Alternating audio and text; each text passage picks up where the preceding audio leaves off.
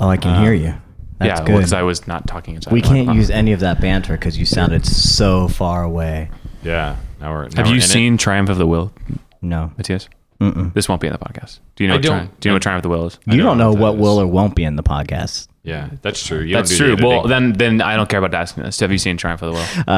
No, I don't. Do you know what it is? It's another Hitler movie, right? It's the de facto Nazi propaganda documentary. Right. That was in the 1930s. Pre-World War by someone. It was hired by Hitler, and we watched it for this documentary class I took, and it was about the way that they would choose to shoot it with low angles and really wide lenses to show the prowess. Yeah. JoJo Rabbit, Critics on Tap. We were here, and then there were three. And there were three of us for the first time ever. Sam was unable to make it this week, and then Kiko was with us, but had to leave early. And so it's just me, Spencer, and Matthias. I'm Bo. I'm drinking whiskey, and I'm talking JoJo Rabbit. Let's go around the circle and introduce ourselves. My name is Matthias, and I am drinking the Kraken Spiced Rum with Pepsi because I am a rebel. We're talking about what we drank at the movie, too. I guess. I don't know. I had a nitro milk stout, which is really good.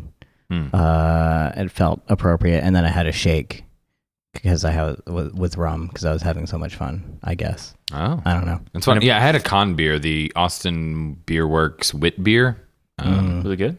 I did like it. I haven't had it yet. Yeah, they called it a tropical wit beer. I think it was on the rotating taps chalkboard sign out front. Oh. And every once in a while I look in there, and if it's not a pale ale or an IPA, which I don't like, or stouts, which I also don't like usually I'm like, I'll give it a try. That one sounded good. I was going to do an Oktoberfest German but they didn't have any. Every time I hear the word nitro, all I can think of is Nitro Thunder, like the speedboat racing game in every bowling alley ever in the 1990s. We've established that no one is on your level, Spencer. So how about you go ahead and introduce yourself? And Hey, it's Spencer. I'm drinking Evan Williams and Pepsi.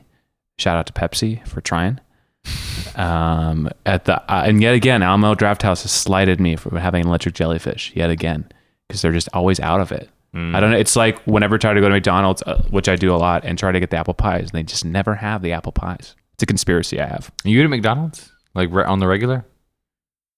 I'm pretty food illiterate, so I don't cook, which is a quest of mine, but really stems to effort. So back in the day, definitely way more Mickey D's than anything. Like, I mean, don't get it wrong. Like I eat Sonic today, so I mean, like I'm not above fast food, but like for some reason McDonald's. I'm warming up to Whataburger. Yeah, I don't think I've had a burger. I definitely hadn't had a McDonald's burger in at least 6 or 7 years, if not more. It's definitely been a while with McDonald's. I'm a Burger King homer, though. I love Burger King. I like the Impossible Whopper. I think I talked about that one on an earlier podcast. It was actually pretty good. I haven't tried it yet. Probably not going to. I enjoy it. It tastes just like a. We'll talk about this later, but the South Park episode about that is really good.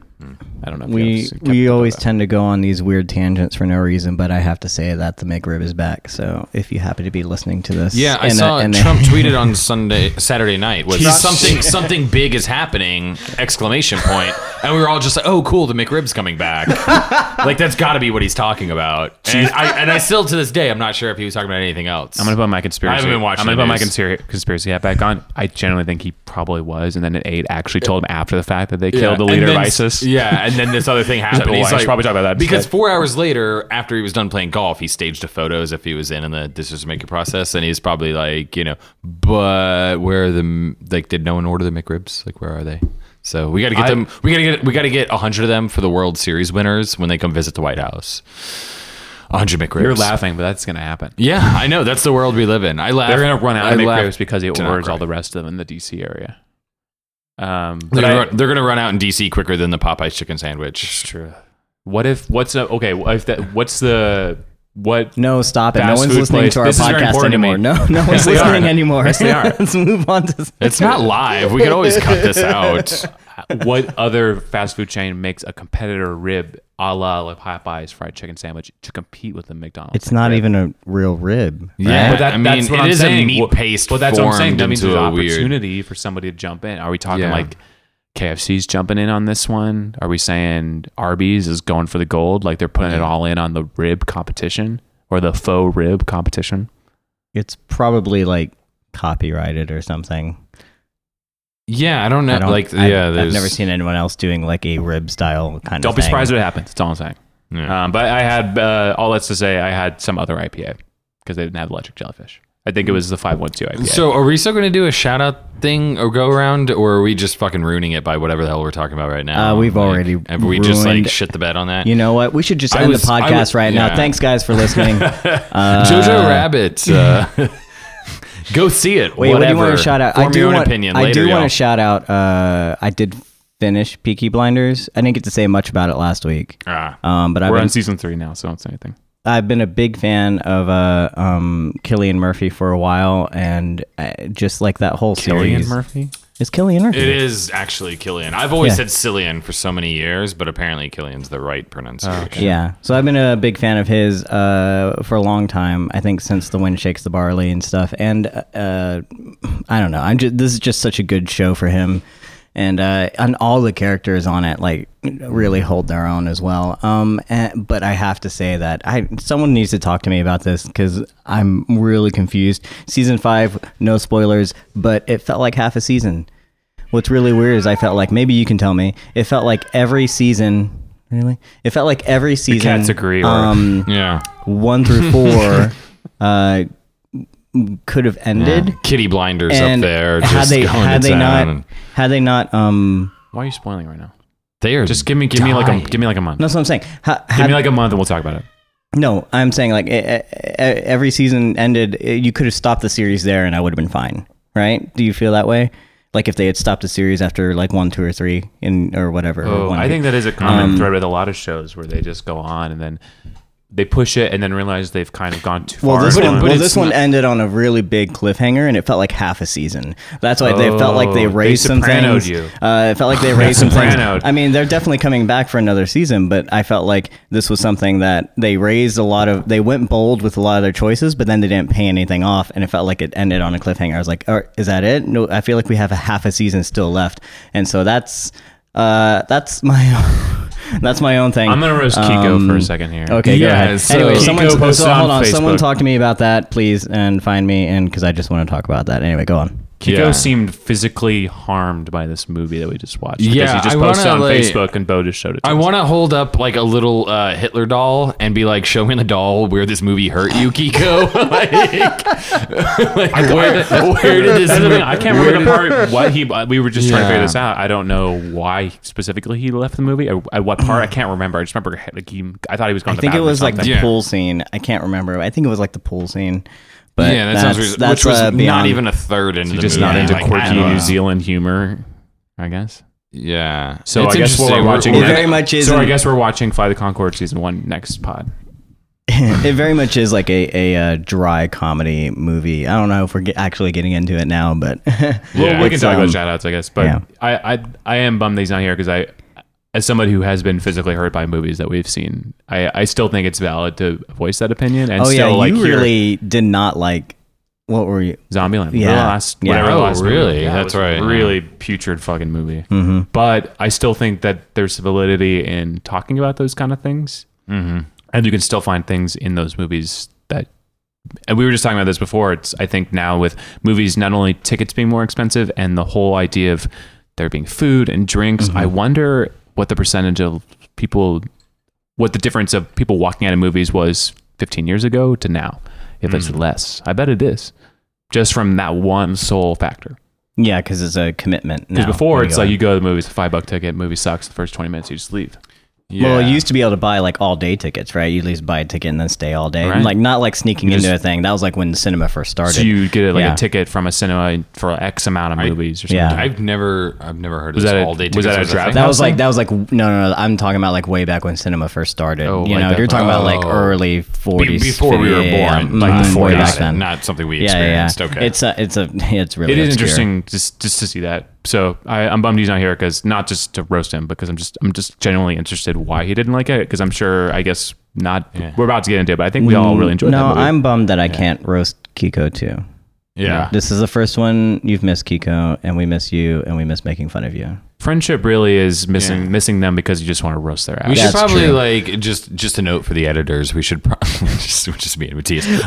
We should probably just take this chunk of conversation and put it right after the shout outs and finish the shout outs. I agree. So, Spencer.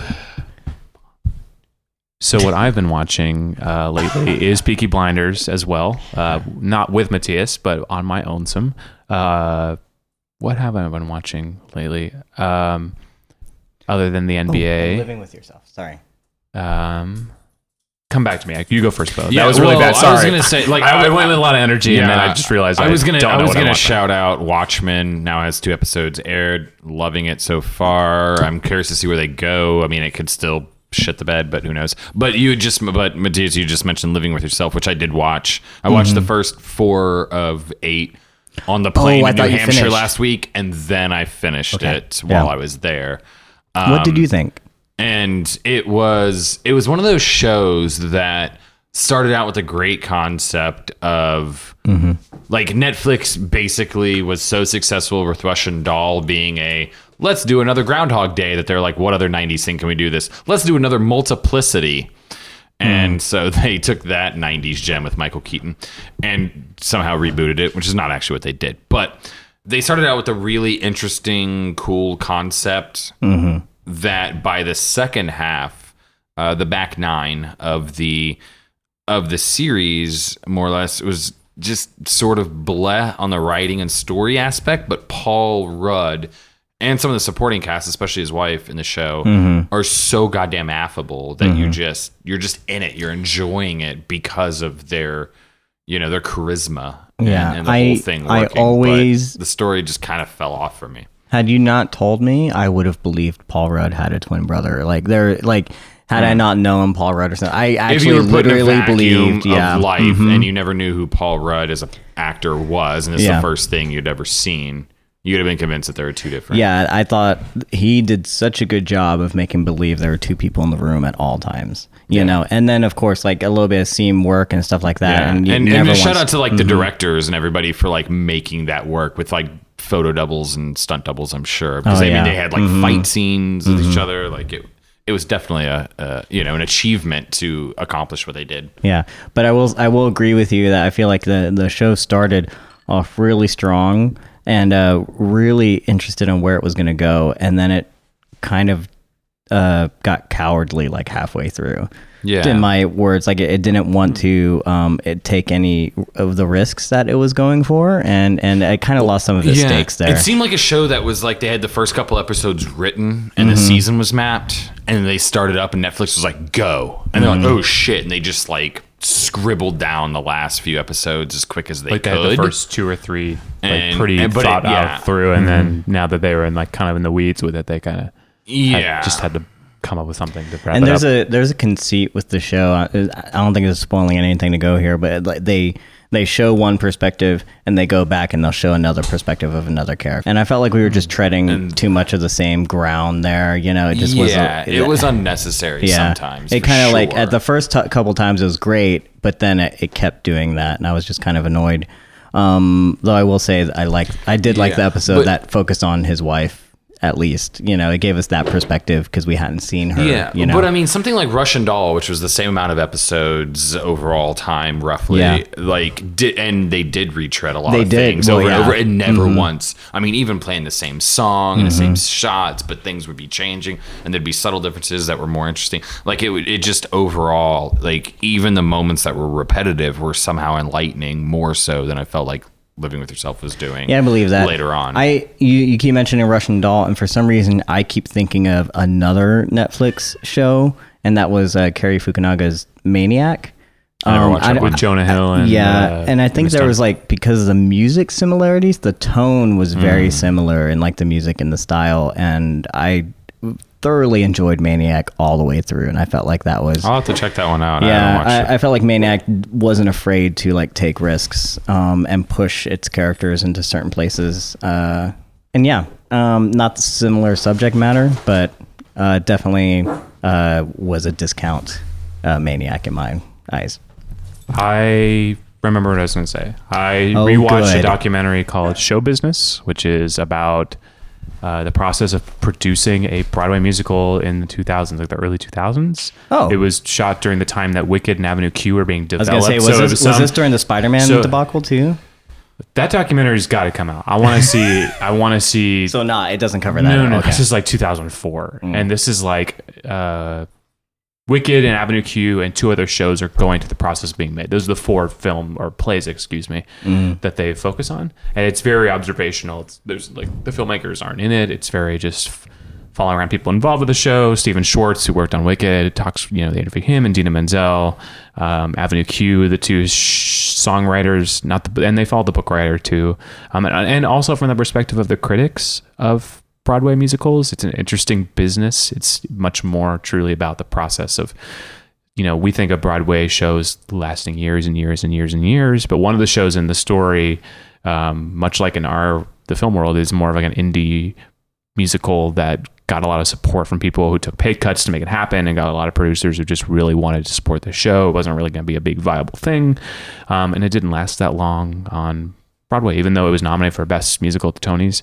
And there's another one it was about the boy George, but it was written by Boy George, the musician, and Rosie O'Donnell was the producer on it. And this was at the time where Rosie was going through like a court case with one of her agents or managers or something like that, so that both the gossip of that was both helping the show and hindering it. And that show also closed way too soon, even though it was nominated for several Tonys. So it's interesting coming from the theater world and revisiting it again was really cool. And also my kid cousin was in a production of Spring Awakening, and it was my first time experiencing Spring Awakening.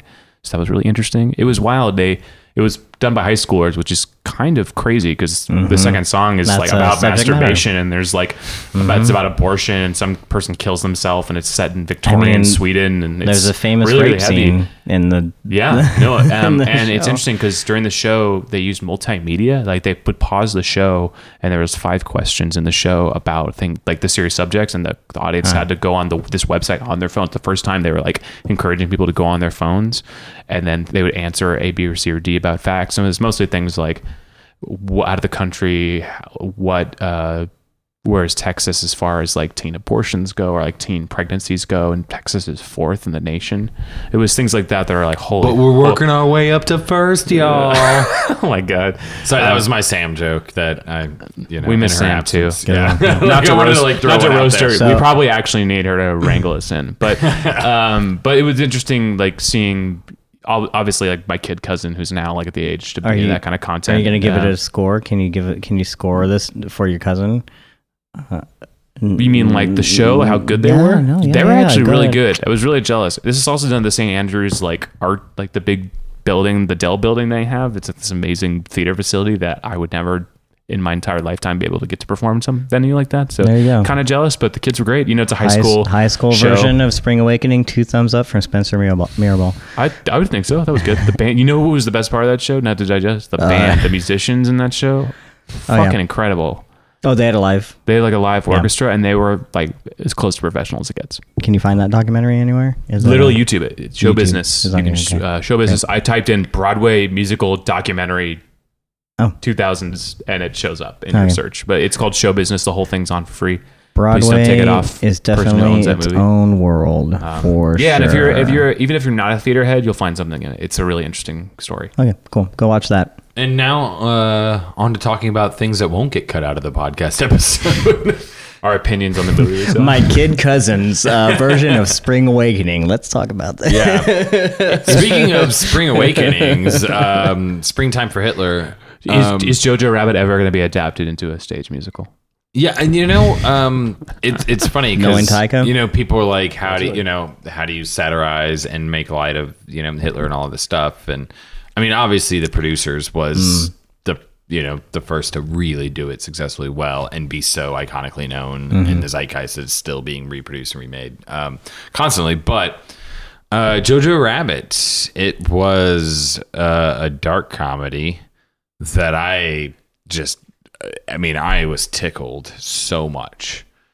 And I went from being tickled and laughing a lot to a very I don't know if you'd call it necessarily a 3-act structure, but if like the second act got darker and more tonally serious for a little bit, I'd call it a 5-act kind of thing. Yeah, I think it was There's probably like it's more accurate midpoint. to say like it was maybe more of a 5-act, and maybe somewhere between like act 3 to 4 it became There is a distinct bleak for a while, turning point and then, into that back half. yeah, I know what you're saying, though. and then it and then it came humorous again. But I mean, it to go from like laughing for half a movie to then actually tearing up to by the end just like smiling like a little kid, I thought it was extremely well executed on such a weird tightrope of a subject matter to walk.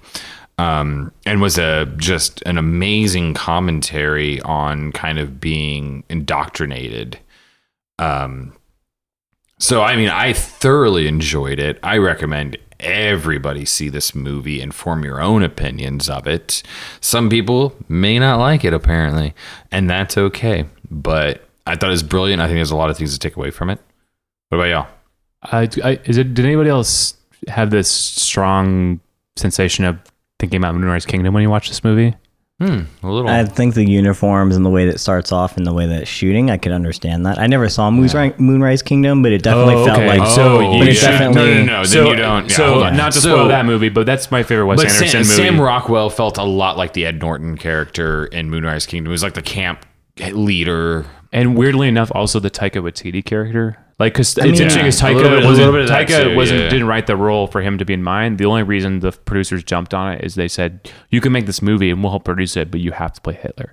Yeah. He said that. I don't know what specifically, it was a print interview or he said that in like some talk show, the run up to this movie. But, his writing, and we've talked about this before in the past when we talked about, when I mentioned the What We Do in the Shadows show early, like on one of the podcasts we had, but he's such a specific writer in both writing for children and for adults. And I guess that's what it is the adults and the children in Moonrise Kingdom, similar, writing for children's style, very like put the words of adults in their mouth, but also it somehow still feels believable because the stakes of these kids are so high and they're performed so well.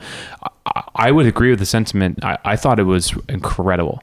I thought it was really, really good. And a part of me at first, because Moonrise Kingdom and Wes Anderson in general treads that line of almost being like a neutral emotion the whole time. Like obviously you feel things in his movies, but there is this weird neutrality to all the things that happen in this movie because it's kind of children's-esque storytelling, silly. It's all steeped in silliness of Wes Anderson.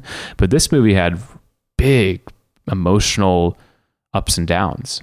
You know, obviously the imagery of the Third Reich in and of itself is kind of tricky, but he doesn't shy away from that. And at first I thought, whoa, does that make it like tonally confused? But then I came across the idea of, no, that just means he's not afraid to both have a movie that's incredibly funny, incredibly kind of disturbing, and incredibly heartwarming, all kind of bunched together. I think Tightrope is a great metaphor for that.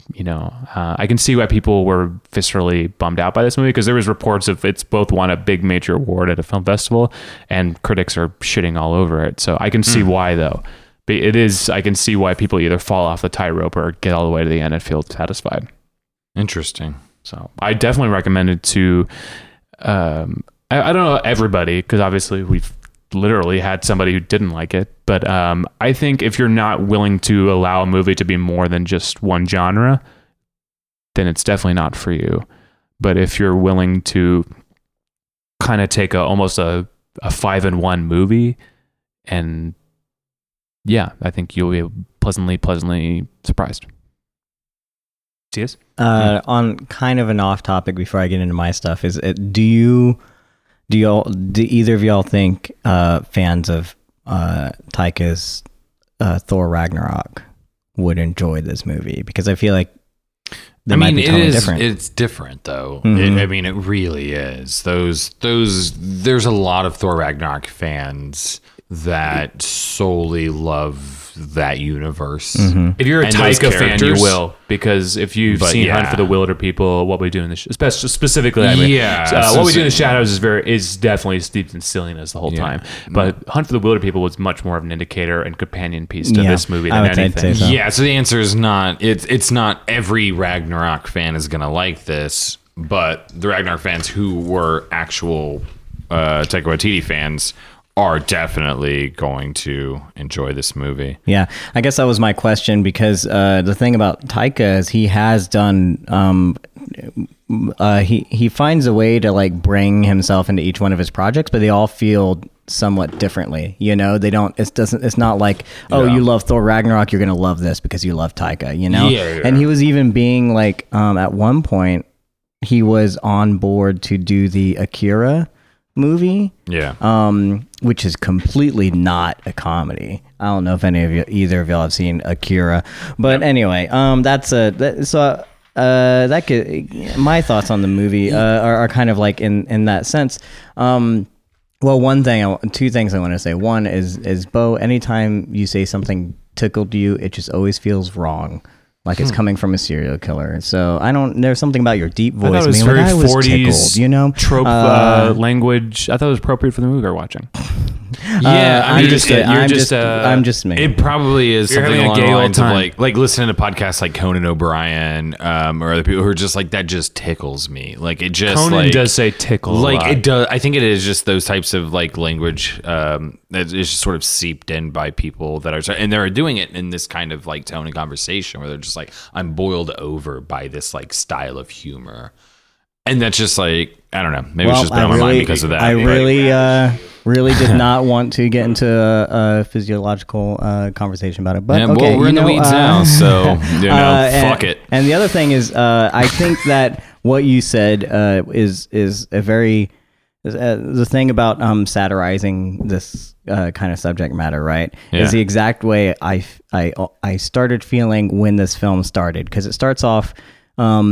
With the title sequences and stuff with like archival footage, you know, you get like a couple of laughs, right, from the main character and everything. German and cover then, of the Beatles. yeah, by the and way. then they go into this archival footage. Starting with "I Want to Hold Your Hand" by the Beatles. Yeah, and that archival footage threw me, because I was like, oh, I'm in for this movie. It's like really funny, you know. And then the titles start, and then I was like, oh yeah, it was really not a good time, you know. Like I got to this point where I was like starting to feel this weird thing of like, am I gonna like this movie because of the but the brilliance of showing the fandom around Hitler at the time was like his rise of success. That like footage, it would I think, was from have Triumph of happened. the Will, which is the documentary that the pro-propaganda of German or the Nazi regime. But it was cool because they had it in that 60s. Speaking of the song, they have the Beatles song "I Want to Hold Your Hand," but done in German. And it's almost like that. He was a rock star to them. Yeah. That he was the Beatles to Germany.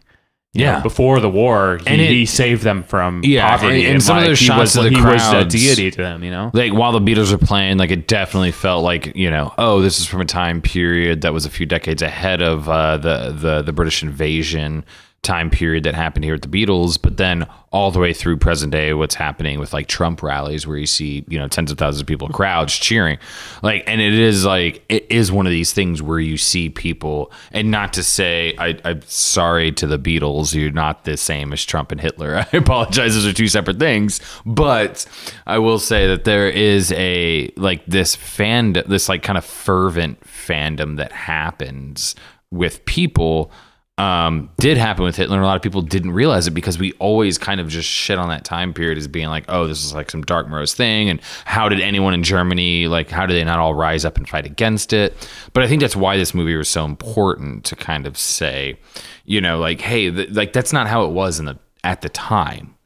There were rebels within the ranks of people in Germany. Yeah, there was so much misinformation that people just didn't have a full understanding of what was happening, and only with retrospect now, in hindsight, do we look back on it differently. I think that's what I would wager that's what Taika Waititi kind of set out to do, especially not just in America, but over the last few years. With the rise of kind of fascism and right-wing extremism, you know, you got Boris Johnson in England and other places where you're just, you know, this is one of those things that's sort of like resurfacing and like rearing its ugly head again. And I feel like that had to have been like the catalyst for him to try to make this type of movie and kind of say like, hey, like not everyone who believes this is a bad person, they're just misinformed. So I feel like that was kind of what he was going for. I don't know how y'all feel about that. Matthias, to continue what you were saying too as well. I wasn't confused by it. To continue what I was saying, that's how I was starting to feel as that was going on, like this weird kind of like pull of like, oh, should we really be satirizing this kind of thing or whatever, all that kind of stuff, you know. But just like what I was trying to say was that like that was my thought process going into it. And I think that's a very good question that you raised. And then this movie, just like that feeling, it really justified itself, you know, and especially like halfway through, it did, you know, at first I was worried, but it slowly changed my mind, just like the, you know, main character kind of goes through his changes and stuff. And that's mostly what I was just trying to say there. So I guess, so for this movie, I will say that like,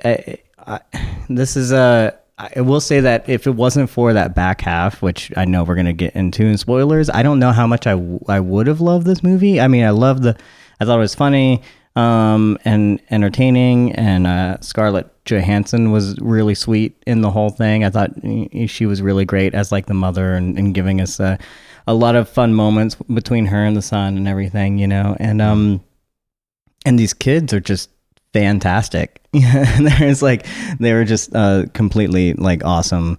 So yeah, there's something there. I really loved all of that, but then it wasn't like amounting to like anything for me. And you know, clearly like Taika has something more to say or do there, you know.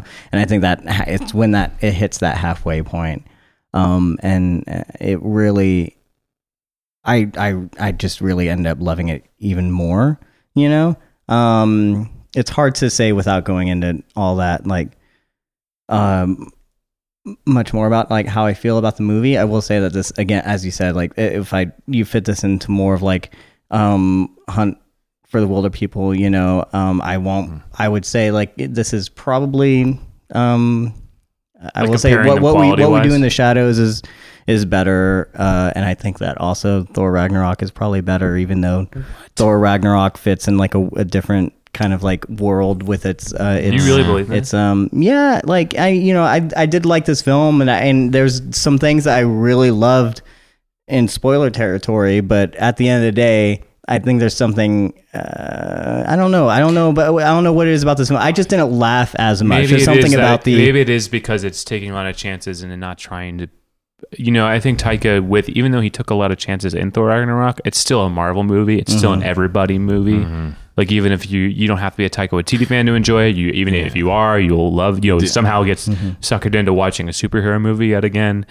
I think it's somehow like the amazing part of that movie was it drew people from opposite sides of the fandom together. Whereas this movie, it didn't give a shit about the broad appeal. It really didn't care about a demographic. It knew that it needed to sort of exist in the mannerisms that it went about doing it. And it didn't seem afraid to lose a couple people along the way. I think again, which was surprising. A lot of the thoughts of like maybe why it just wasn't, you know, I wouldn't put it up there with his other movies, I think is a spoiler territory thing. But well, let's rock and roll. Let's do it. But that said, I would still recommend people watch it, and it's a very sweet, charming, and somewhat emotional movie. You should see Moonrise Kingdom. You feel a lot of different, you know. Yeah, that was one thing I'm surprised I wanted there's to a say. Wes Anderson movie you haven't seen. I mean, that's just... I'm not as... I don't know that I'm as big a fan of Wes Anderson as other filmmakers are out there, but I was worried actually that this was like when it first started off, it was very Wes Anderson-y. So you weren't wrong in there. Like it was definitely like reminding me. That's kind of what I was getting at. That opening sequence, like kind of reeked of that. There's very much a Moonrise Kingdom. The color palette, the trailer especially felt more like a Wes Anderson movie, which this movie steered away from in its own way. Yeah. So I'm glad Taika put his own spin on it. So I can say that like I you know, that feeling went away completely, and because I didn't want another Wes Anderson movie. Especially from Taika, like I wanted to see what he would do, you know, and I felt like it felt more like a Taika movie than it would have a Wes Anderson movie. So I was really happy about that. I think that's why I admire it a lot more. The more I'm thinking on it, the more what we've been stepped away from walking out on the movie. I think that's why I find admiration, because I love Moonrise Kingdom. I actually put it in like my top 10 favorite movies, but I'm interested to see how I feel more about this movie because it really went to a place that I was not expecting and was both bummed out and subsequently really stoked on in like a 20-minute span. I went from being like, I don't know, like this might go in a place that I'm not buying into. And then the more I think about it, how clever and how well executed, and we'll talk about the kids in a sec, but both the kids, you know, when we watched Good Boys, I remember asking the question, which one of these kids is going to like break through from this? Both of those kids were unreal. You know, I had reservations, but there's some stuff and some moments that they have to get through in terms of the performance that are really tough. Man, they nailed it. And to be clear, you're not talking about the young Nick Frost character. It was a Simon Pegg, Nick Frost. The friend of JoJo, the main character is. Yeah, I there's felt a like walk this and was talk near the end of the film. origin And I was like, yeah. story of the two Shaun of the Dead leads. Yeah. Like the, Is that their grandfathers? Yeah, it's like Yeah, these are the yeah. But man, even I would say that kid too, though. I mean, all three of them were like just stellar beyond belief. And wonderful comedic timing. And if I were to look back also- on Moonrise Kingdom, actually, the actors in those movies, the kids at least, like the two main characters of the kids, you've seen the boat, right? Yeah, oh, the God, boy yeah. and the girl, Multiple they're times. all right. Yeah, Like they were fine. Working with kids I mean, is there are hard. moments in Moonrise Kingdom that's take the kids in Jojo Rabbit and plant them in that movie. It's an all-timer. This movie was something different. This with the movie actors. seemed to show Taika's cards a little more because I love him a lot, but I think we all written him off as some very specific, quirky New Zealand. I mean, even the pre-show, they watched some films that he made when he was, I would assume, in his mid-20s for like these 48-hour film festivals, and they're wonky. Like he plays every character in them. Like it's just him, and he like shaves his beard to play different characters in it, and you can see the influences in him like figuring out his voice. But I think this movie was we needed to see when the chips were down, what was he going to give us? And maybe that's why I'm so impressed is I think we saw the totality of his toolbox in this movie, both the balance of his humor and really, really good control of the emotional stuff. Okay. I mean, if that's true, then I'm worried, to be very honest, because I hope that there's more from him. And again, we can just because go you into show that in every tool doesn't spoilers. mean you have to show the full capacity of that tool. Yeah, I mean, I would argue that like David Fincher probably showed every tool in the 90s, but that doesn't mean he stopped making great films later on. I would agree. Yeah, I think that's a good take too. Because like Seven is very similar. Like when you revisit Seven, you're like, man, you get everything in this movie. Yeah. And then he doubles down on it every time. And then, it doesn't mean he's just going to make the same, like he's not going to make Jojo Rabbit again. You know, the same movie with the same beat points and the same all funny or all sad or balance of both. You can see that whatever project's going to be thrown his way, whether it's going to be the second Thor movie that he's going to do, The Love and Thunder.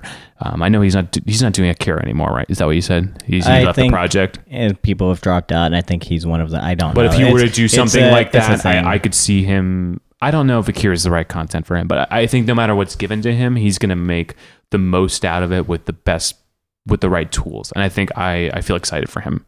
I feel really, really excited for him. Okay. Yeah. I want to get into spoiler stuff. So, spoilers. Did you know the Germans lost the war? Yeah, that's how that works. What's your hot take on that?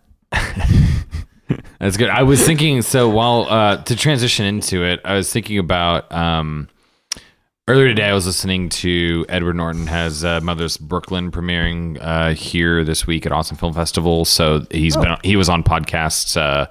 Both Mark He was on Maron, Bill Simmons' podcast the other day. Yeah, he was both today. Mark Maron and Dak Shepard released podcasts with Edward Norton.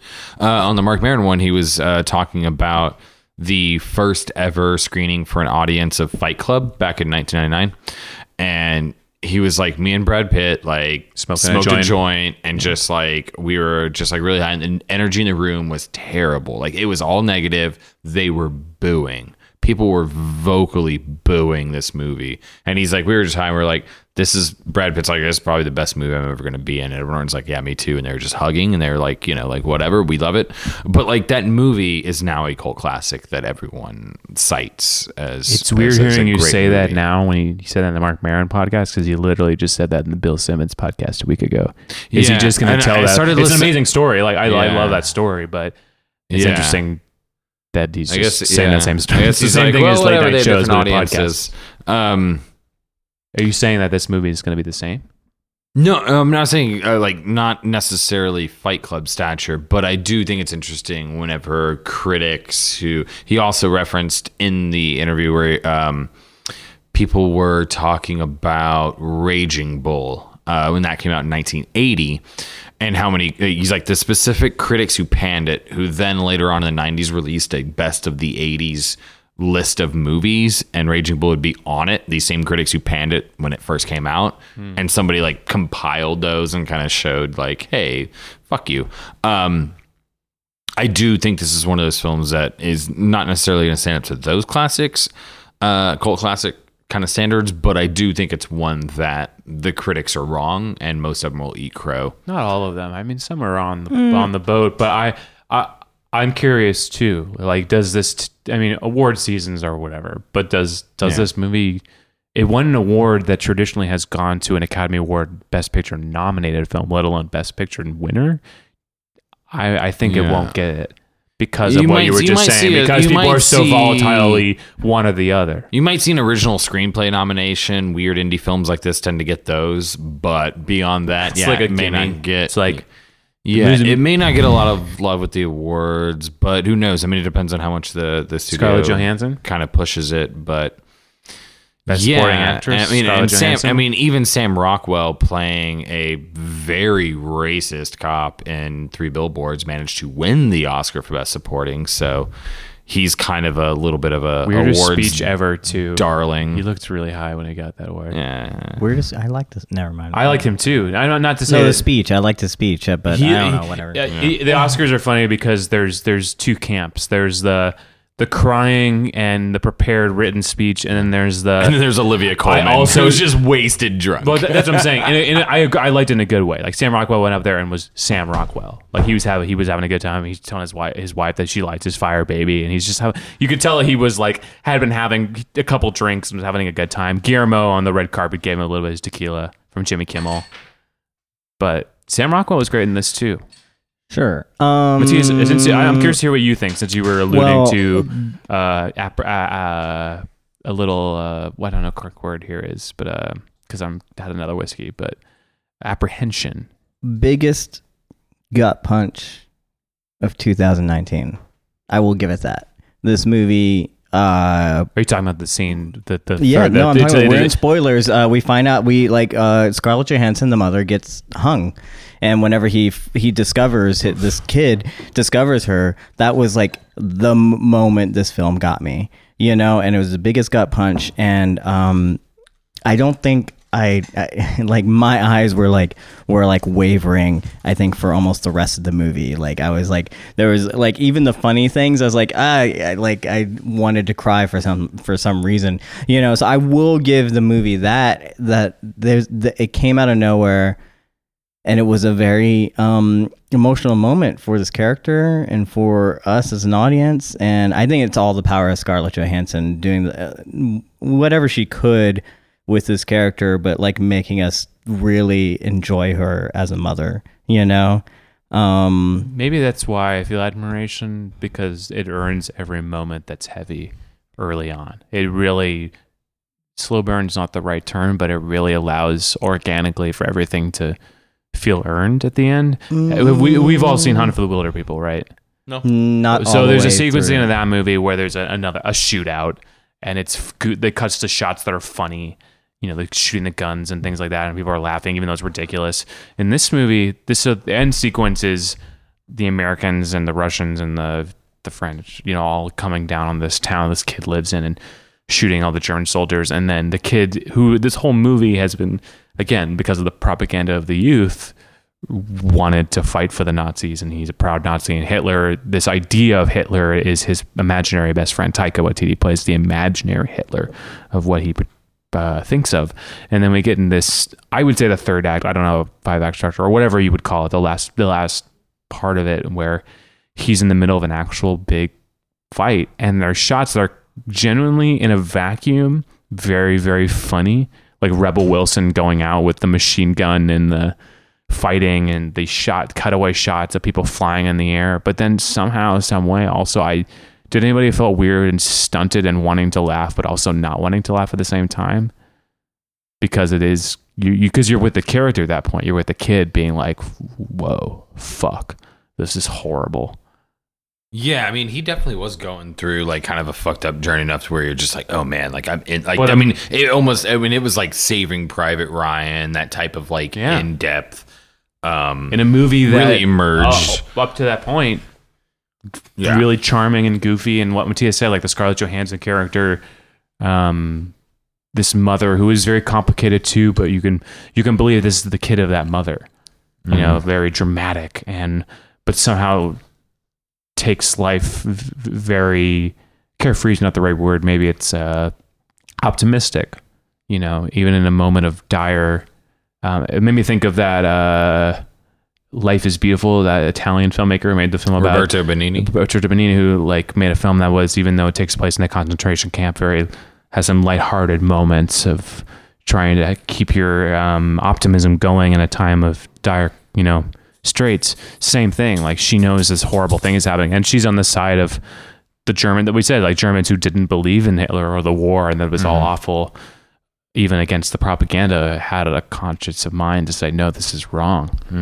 And when we lose her in this, we don't see her hung like on the ropes. We see her feet because she has these shoes that are so iconic. And then, you know, there's this through line of the kid not being able to tie his shoes like a rabbit, you know, and which is borderline goofy, you know, a little too much.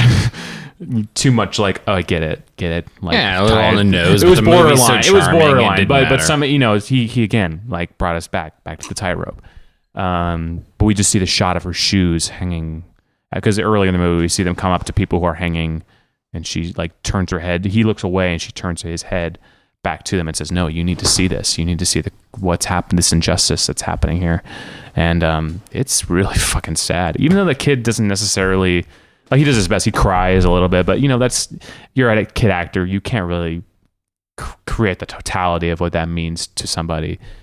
But even then, like, that doesn't matter. It didn't take me out of it. No, it didn't take me out of it at all. It was yeah. haunting. Well, what I want to say is that even though that moment is executed really well, and I love the through line with the shoes thing, even though I knew the shoe thing was going to come up later, I just didn't know how, and that was definitely like, I didn't want it to be that, you know, I was like, yeah, that's not what I wanted, and thanks a lot, Taika, for making me cry. But it was executed really well, including the scene after when he goes to stab the Jew girl, Elsa, but there's this girl who's living in the house that Scarlett Johansson's character is hiding, and yeah, the trailers show that. But here's the thing, though. I'm telling Kiko because he missed part of it. Here's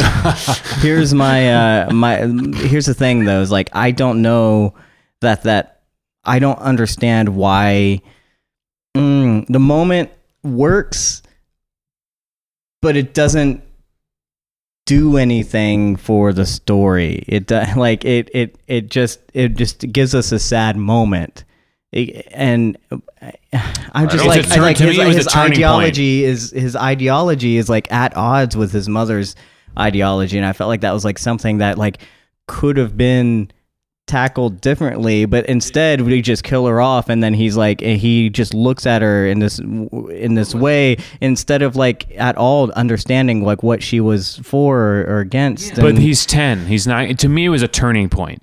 To me, it was a there's no going back moment. I don't think he's gonna fully understand it, because no one can fully understand that in the moment. But what I was just saying about this end sequence that happens after that, this battle scene, and he's in the middle of it, and it's in kind of a high frame rate slow motion moment, and he's just keeps circling around the carnage around him. That moment with the mother has to happen to then allow that moment to feel earned. It's not necessarily the, oh my God, I now understand everything moment. It's the turning point, no turning back, it's now going to settle in. It's now, this kid is now truly going to turn away from being, originally he was totally a Hitler head. But I think that was already happening. If you take the whole thing out of his mother dying, I don't think anything would have changed with that. It doesn't feel like that was the moment. You said her name was Elsa? Mm-hmm. He needed to let her go. This is the slow punching on Jim from The Office, zooming in on him after Michael Scott says that's what she said. I can see what you're saying. I disagree, but I could see how you feel that way. I genuinely felt it was a big turning point for him. And again, that whole third act is very dark. Everything after that.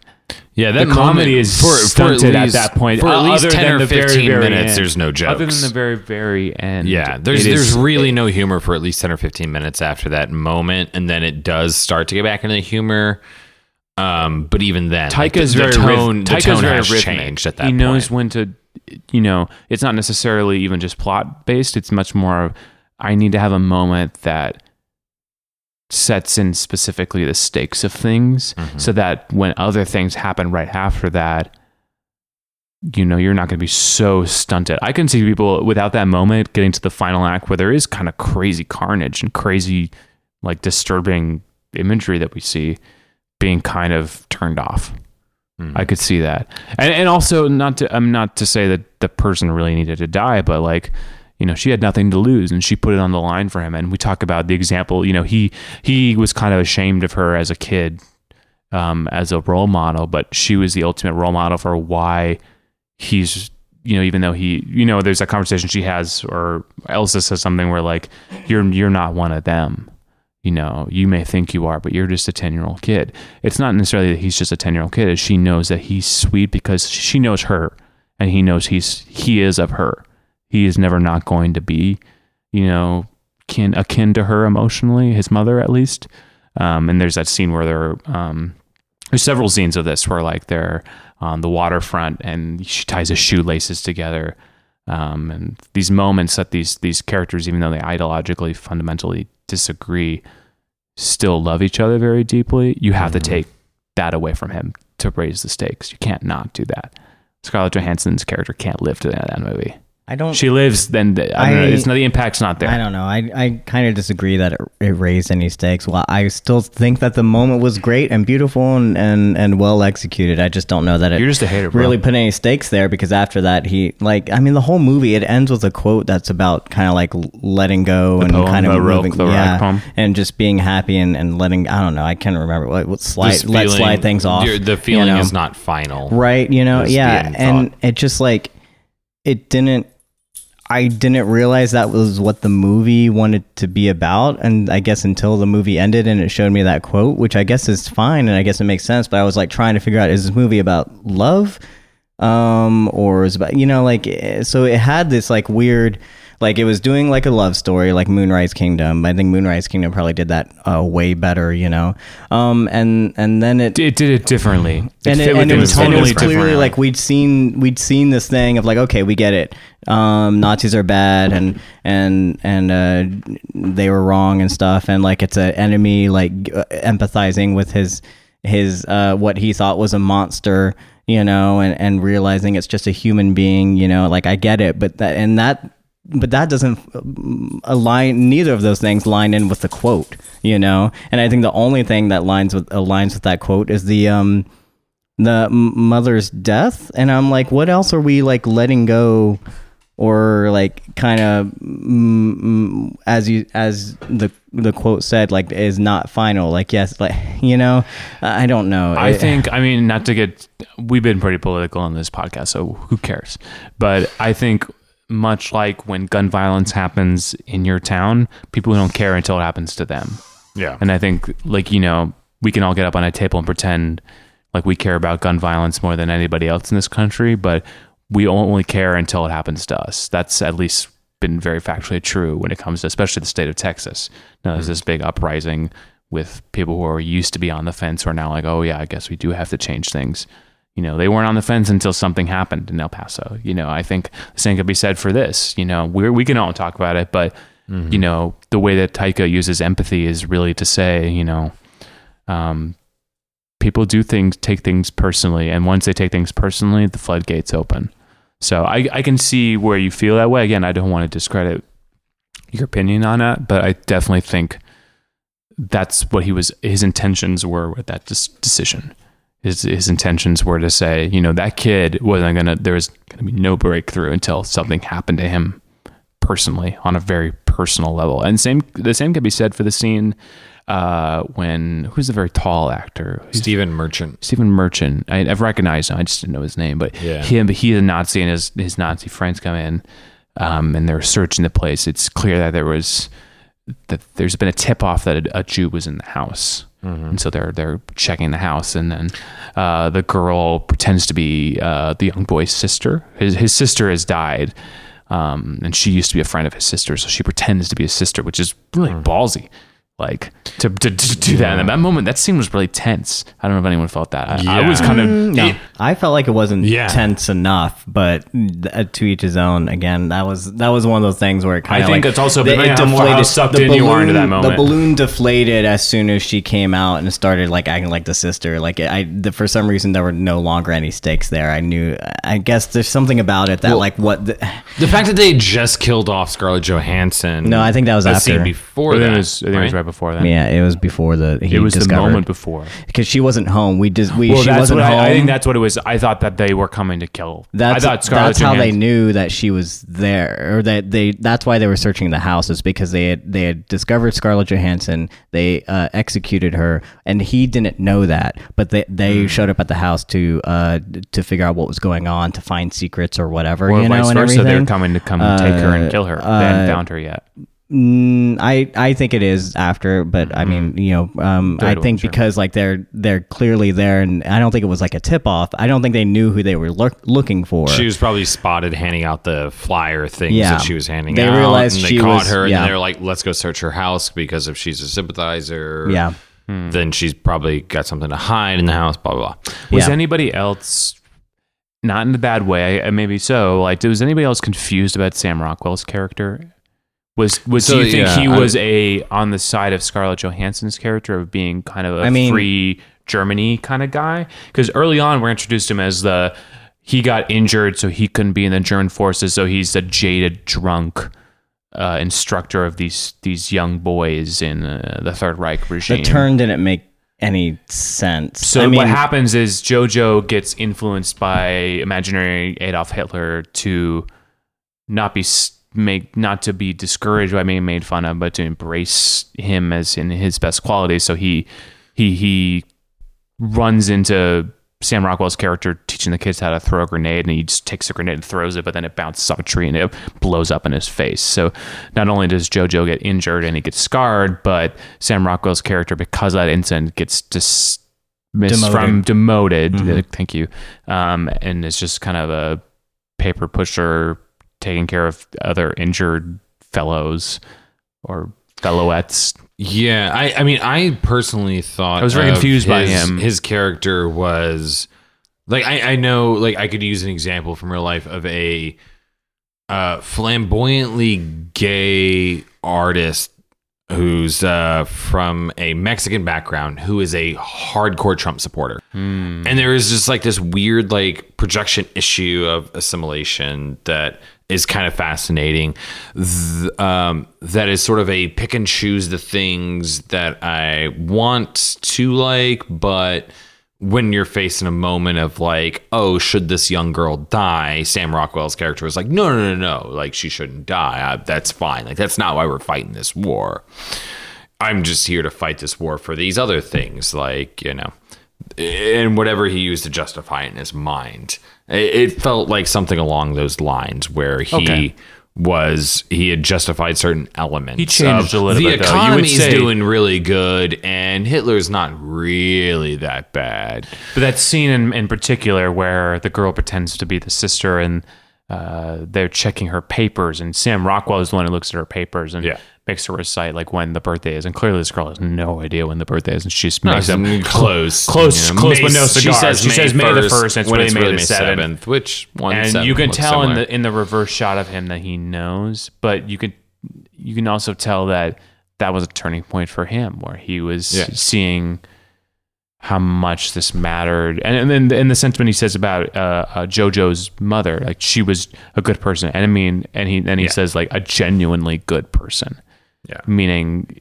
what she was fighting for was really what he also probably should have been fighting for all along. And then he does JoJo a favor at the very end, because JoJo's wearing a a jacket that says he's like an army guy. The Americans who have stormed this town take him into this same pile where they've taken all the other Germans who they've surrendered. And Sam Rockwell's character rips the jacket off him and pretends to call him a Jew in order to save JoJo from being also taken, and then presumably shot, because we hear JoJo runs away, there's shot wound. His character... But it was just confusing about, was he like that always? Did he change? And I guess that's what I was trying to bring up. Was I think what do you think? I think what the movie was trying to say was like he was I don't know. Okay, so do y'all think he was homosexual? Yeah, yes, 100%. And I think that's a problem. Is that like it's not outright unless and there's I thought it was parts pretty of it. overt.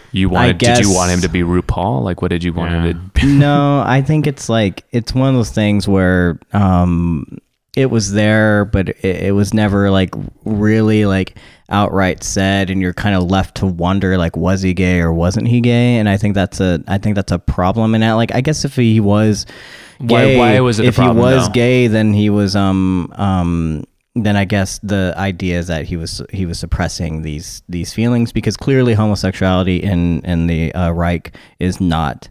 Both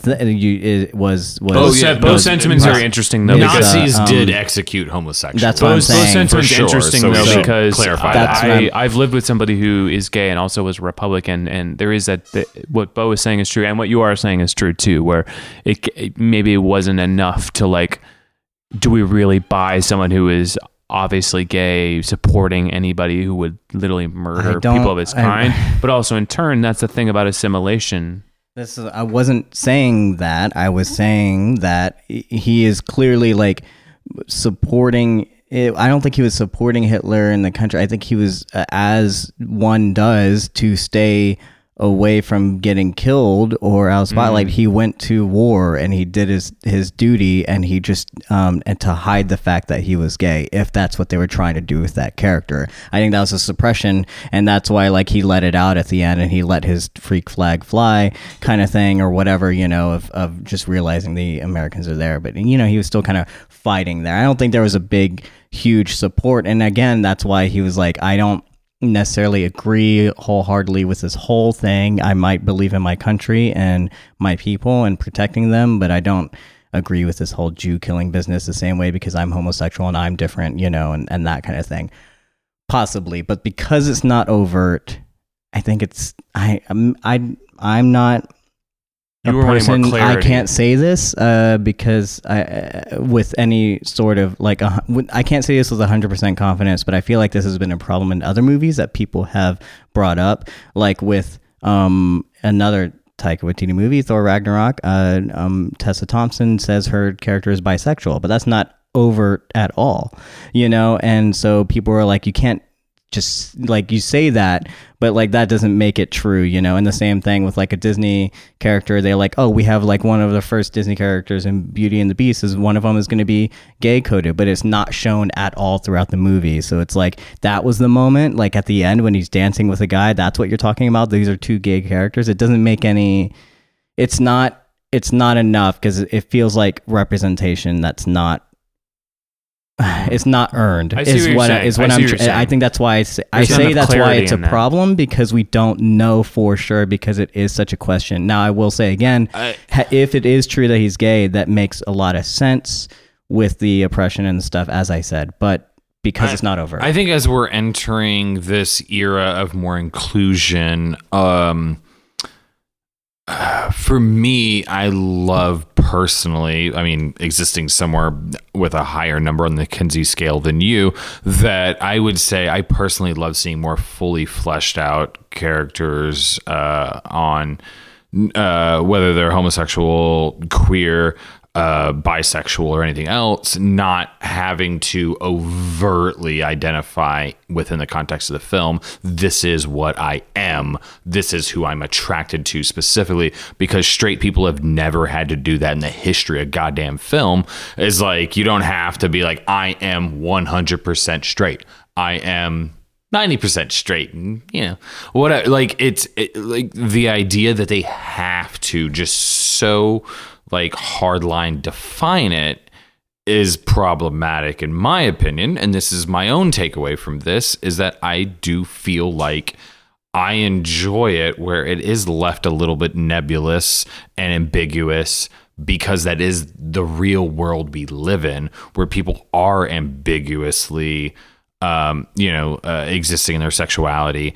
And I think that's kind of a cool thing to watch. I know recently one of the things you didn't bring up, but I think one of the most 3D characters of something you recently watched was Lee Pace's character in *Halt and Catch Fire*, as a character who is bisexual, but that doesn't really define the choices he's making. It's not a struggle of his character. It's specifically about his bisexuality or anything. And that's one of those characters that I was just like, oh God, that's fucking great. That it's there, but it doesn't have to be about that. I can see what you're saying, though, Matthias, about I agree. I agree with you. So that's why it's an interesting conversation. I agree with you. I just think that I feel like I've heard it said a lot, and maybe that's why, again, I can't say I'm 80% sure. This might be a problem. It might not be, but I think the vagueness there is, I don't know. Whereas I agree with you. There's something about it that it was so vague, and you're and it's hard to really pinpoint for sure whether or not he is,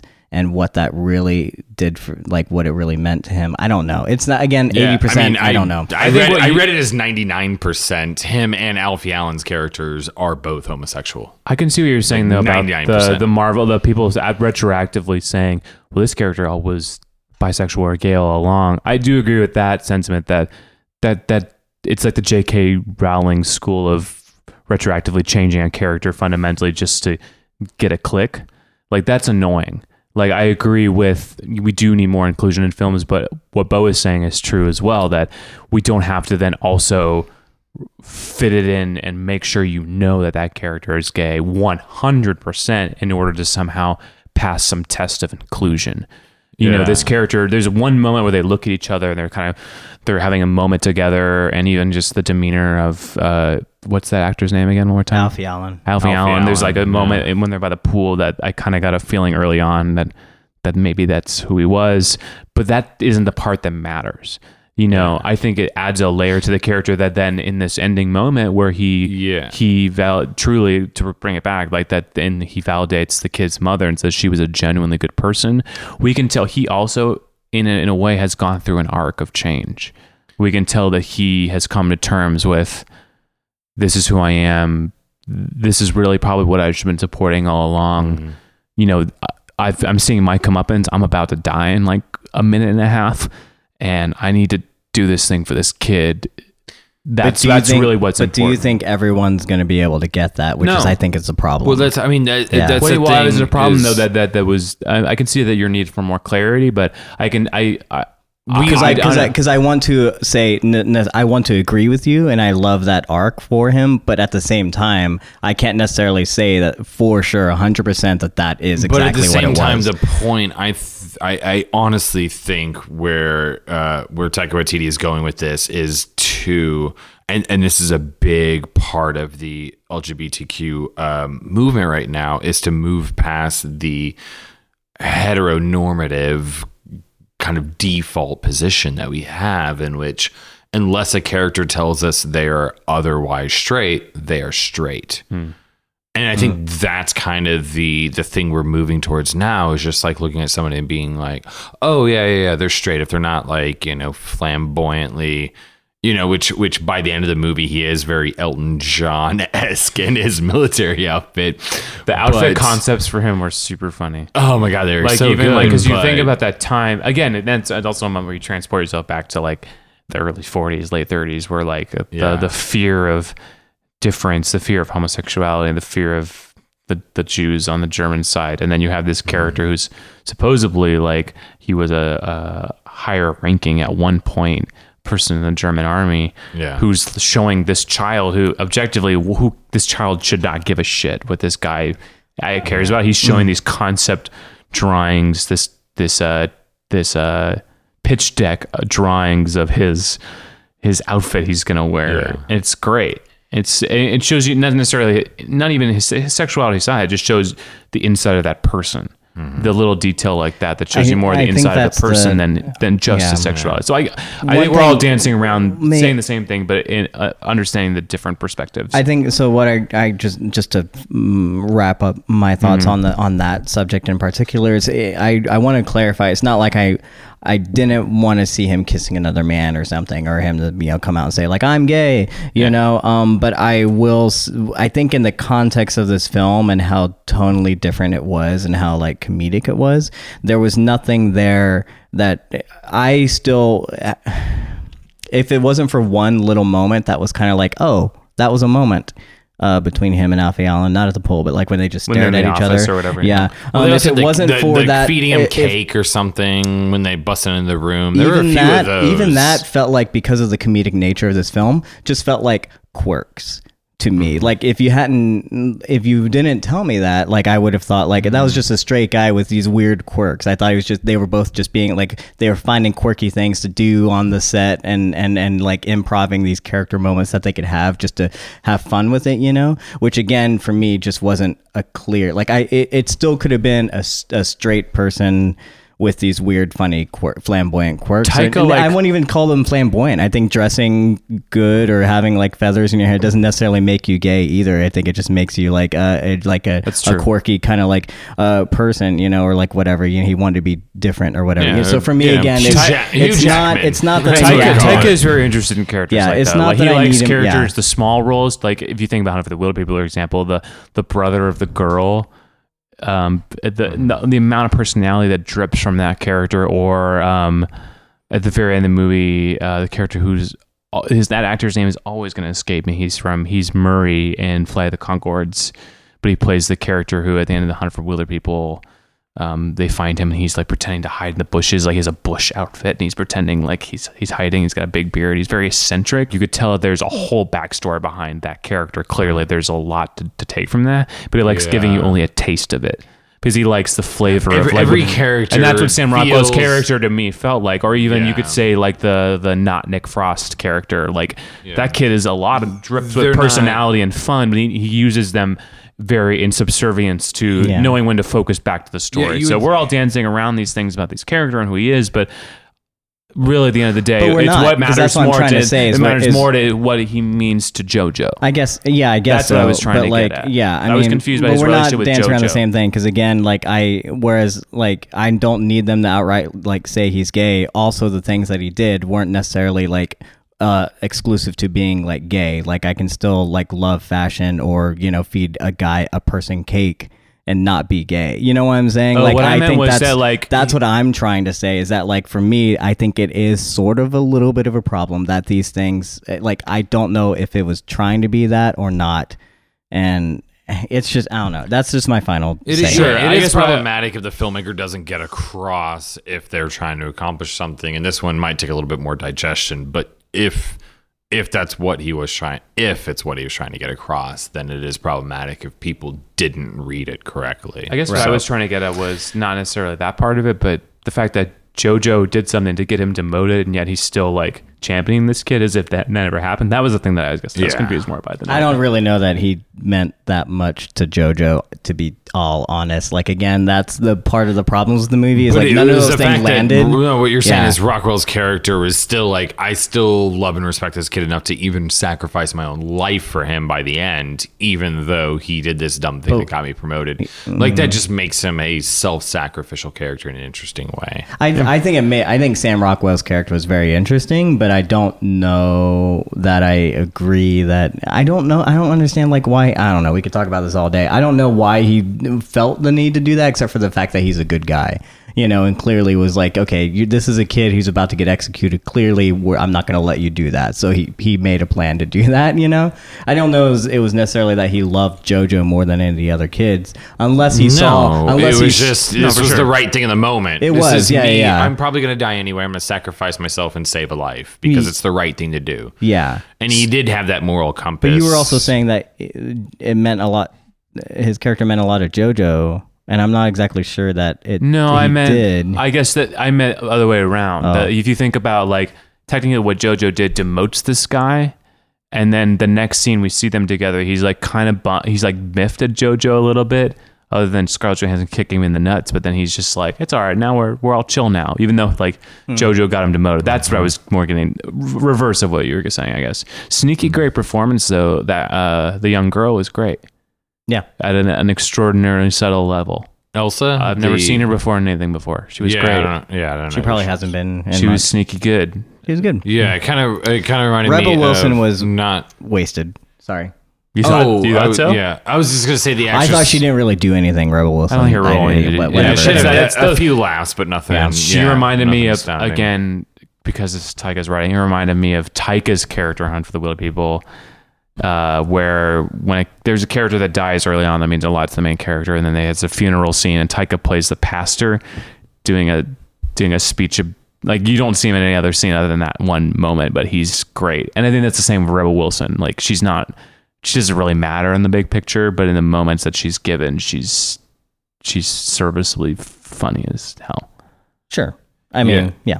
I was going to say how, so the actress who plays Elsa, Thomasin McKenzie, she, for me, I mean, she definitely reminded me a lot of Shoshana from Inglourious Bastards, who had a similar enough role of being Shoshana, a Jewish girl, hiding out, and then, struggling during that same time period. Confident rebel. Yeah. And just like the level of sass that went into her, like, I'm hiding, but I'm also not going to put up a bullshit. Like, fuck you. I will stand here and call you an asshole, the way that Shoshana's character in Glorious Bastards did to, You can see especially can see the influence of Scarlett Johansson's character on her too, in a motherly fashion, like, begetting Scarlett Johansson. And I think so she's been in stuff like, she was in the Hobbit films as Astrid. Who could forget? But I didn't watch any of this. But either way, so she's also a New Zealander, which led me into something interesting. Is I don't know. I mean, most of these characters were either American, New Zealand, British. The lead kid, Roman, he's from the UK. Here's my one gripe with the movie. Man, He's all over the he's place. French and British nationality. I thought it was interesting that it didn't seem like any actual actor in the movie was German, even though they all played German. So representation for Germans. So I thought, no. I'm kidding. About the representation. You gave us Hitler. We're not giving you How many representation. soapboxes do you have hiding under this table, Mitzi? This is a weird one. But no, I thought it was an interesting choice early on when they started the movie and it was in English. And I thought, like, oh, they're not going to do that, like, Hunt for the Red October or whatever sort of thing where they justify why this movie in Germany that would normally be characters speaking German are all speaking English, and then or Tom Cruise and Valkyrie, and then I hate that one, but but there are moments where every once in a while, especially in the introductions of characters, like yelling something that I felt like that didn't sound German even a little. Yeah, but I don't care because it's goofy and I'm Scarlett's, just enjoying it. That's what I was getting at. The accents were really whatever. We're just having fun. Probably because it was clearly made for American audiences. I'm not exactly sure that I agree that it always has to be like the nationality, as long as, and especially because unless they're like an underrepresented minority group, which sorry, Germany, you don't get that one. Yeah. You said you were going to say something about like one problem.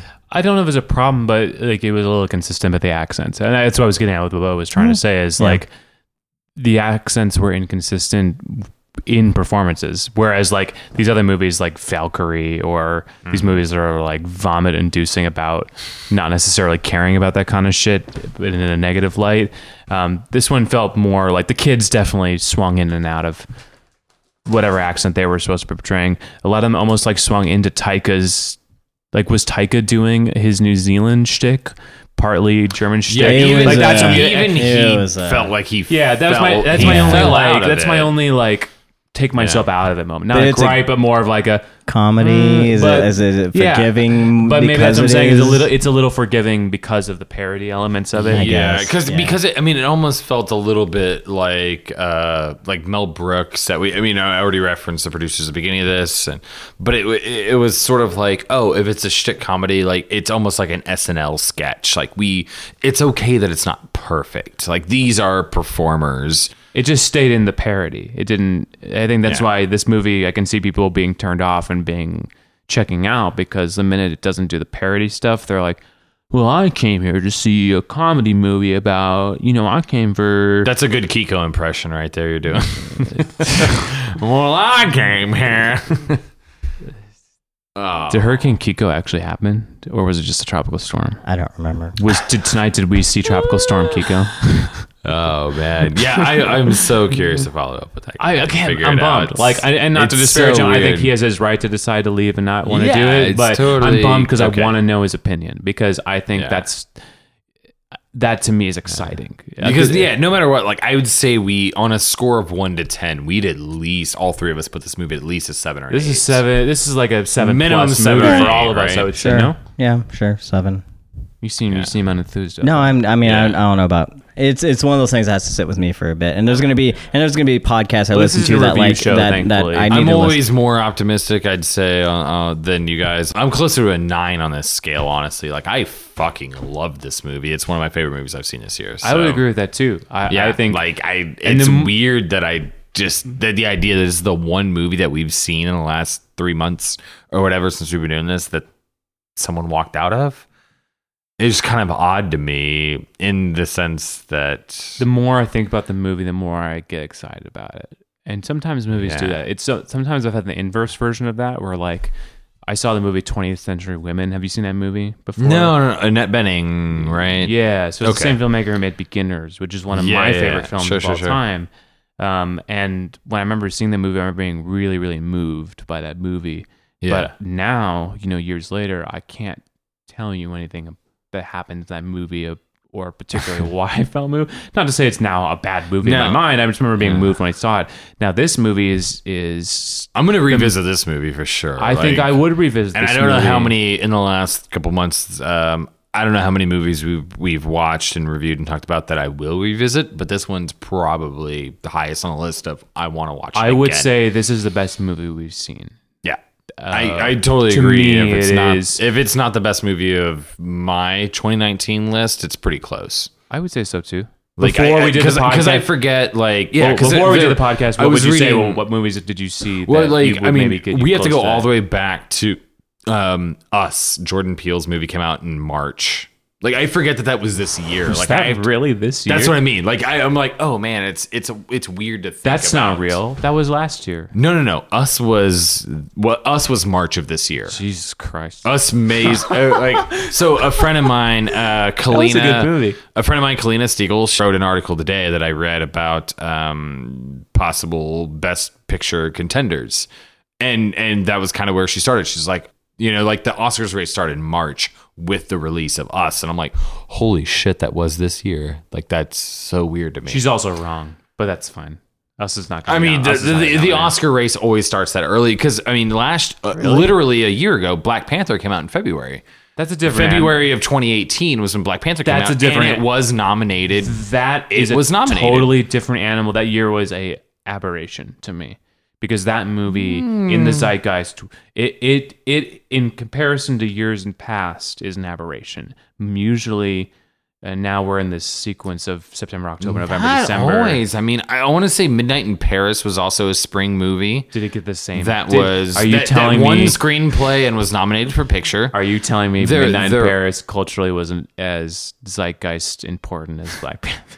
No, they were promoting Black what Panther. I'm saying is, maybe that's what I'm saying is every year you can probably find, not every year, but almost every year you can find at least one film that came out much earlier in the year that is somewhere in the debate. That's fair. Especially as we're now on 8 or 9 movies being probably nominated. The contender. The Oscars also are goofy in that way, where they celebrate stuff that they just, because people are so immediate, and it's always been that way. Yeah.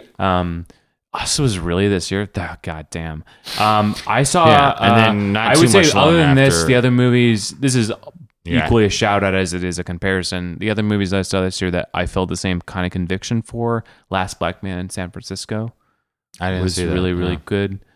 The more I think about Joker, I don't feel the same way that I did when we saw it. That night was wonky. No, I still, to this day, numerous people have asked me this, and I keep saying the same thing over and over about Joker, is I think it was phenomenal acting, great production design, cinematography, editing, score, but it was a first draft script, and Todd Phillips is not a talented enough director to have taken it to new heights beyond a basic ass story.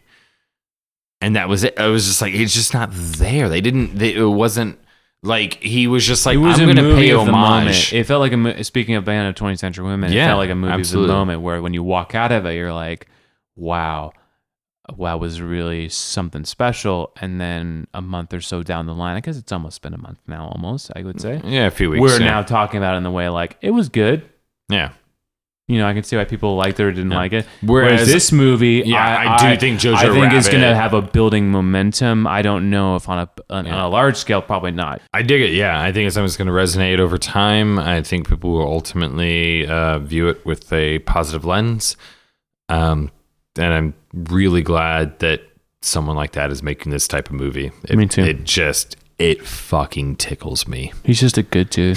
He's tickle me timbers, dude. Yeah. So, Critics on Tab, Jojo Rabbit, all that shit. Review responsibly. Bye-bye.